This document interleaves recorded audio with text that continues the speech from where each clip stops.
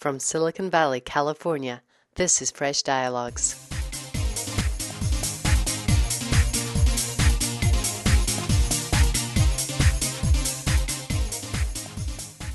This week on Fresh Dialogues, I talked to New York Times columnist and best-selling author Tom Friedman. Tom sat down with me before a Celebrity Forum lecture to discuss his book, Hot, Flat and Crowded, his China envy, and why he thinks the US government has a huge role to play in jump-starting the Green Revolution. The interview was recorded in Silicon Valley on September 10th, 2009. Tom, thank you very much for joining me today on Fresh Dialogues. I'd like to focus on your book, Hot, Flat and Crowded. Your premise is that ET, energy technology, is the next big thing. And by focusing on it, America can get its groove back. Can you expand on what you mean by that? Well, I think that in a world that's becoming hot, captured by climate change, flat, rising middle classes all over the world, from Russia to India, from Brazil to China, and crowded. We're going from 6.7 billion to 9.2 billion by 2050. In that kind of a world, demand for clean energy, clean fuel, energy efficiency is clearly going to explode. It's clearly going to be the next great global industry. I know that, as sure as I know I'm sitting here at Danza College talking to you. What I don't know is who's going to lead that industry. Is it going to be America or China, India or Europe, Russia or Japan? And what my book is really a call for is that America should lead that industry, because if it's the next big thing, we need to be at the head of the line on the next big thing. And I think we get our groove back as a country by being big in the next big thing. Not only will it improve our standing economically, but we'll be seen by the rest of the world as working on the most important problem in the world. Great. So, Tom, you have two daughters, and you've written extensively about energy, political and economic security, and about the beauty of the planet, most recently from Botswana. Mm-hmm. But what was your biggest motivation for writing this book? My biggest motivation really was a concern about America.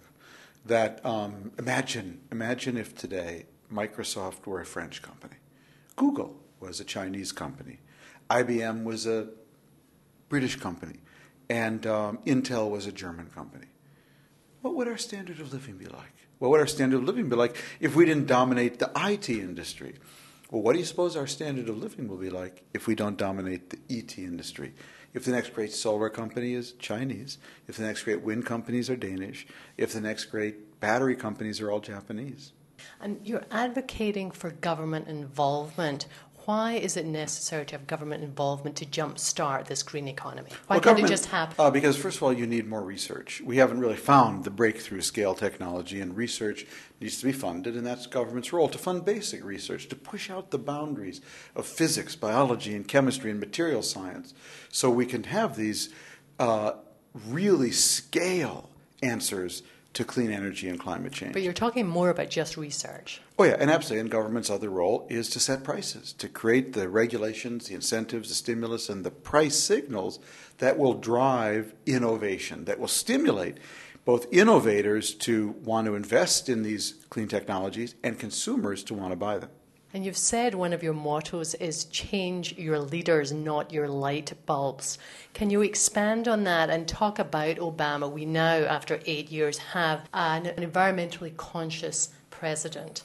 Well, I mean, leaders at all levels. You change your mayor, your governor, your senator, and certainly your president, in ways that will put in those positions, the positions of people who can write the rules, can set the taxes, can put in place the incentives, people who are really committed to launching a kind of ecosystem of green innovation. And do you feel Obama has enough passion to do that and is putting in place the right legislation to do that? I'm not sure yet. I think the book is still out on that, although he did say he was reading my book over his recent vacation in Martha's Vineyard. And any feedback from that yet? I haven't yet. No, a lot of sales went up, though, so that was good. Excellent. Yeah. Well, that's a good endorsement. Yeah. Great. Now, you have a chapter in the book, Tom. It's entitled China for a Day, and you write in a recent column, China's leaders understand understand that in a world of exploding populations, demand for clean power and energy efficiency is going to soar. Beijing wants to make sure that it owns that industry and is ordering the policies to do that. Do I detect a bit of China envy there, Tom? What you detect is the envy of someone who wants his own government to act democratically with the same effectiveness that China can do autocratically. And I think we could if we all pulled together and really focused on this project. Because this is a huge-scale project. Government has to get it right. It has a huge role. And if government is not working, if it's divided against itself, red states, blue states, we're not going to get where we need to be.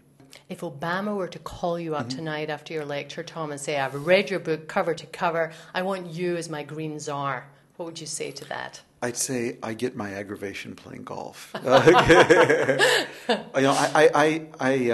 now 56 years old. If I wanted to go into government, I would have done so a long time ago. I'm a journalist. That's what I do. I think it's a noble craft. I love being a journalist. I love being a columnist at the New York Times. I have the best job in the world. And there are plenty of people who could, I think, do these government positions a lot better than we do. We have a terrific Energy Secretary, Steve Chu, Nobel Prize winner, yes, former head of Lawrence Berkeley Lab. I couldn't hold a candle to him. Obama's, I think, got the right people.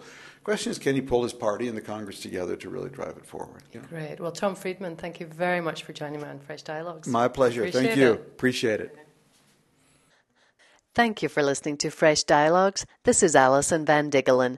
For more lively interviews with Jack Welch, Guy Kawasaki, and many more leaders, go to freshdialogues.com. With special thanks to Tom Kromkowski and Carol Pecora for technical support, and Kevin MacLeod, who wrote and produced our music.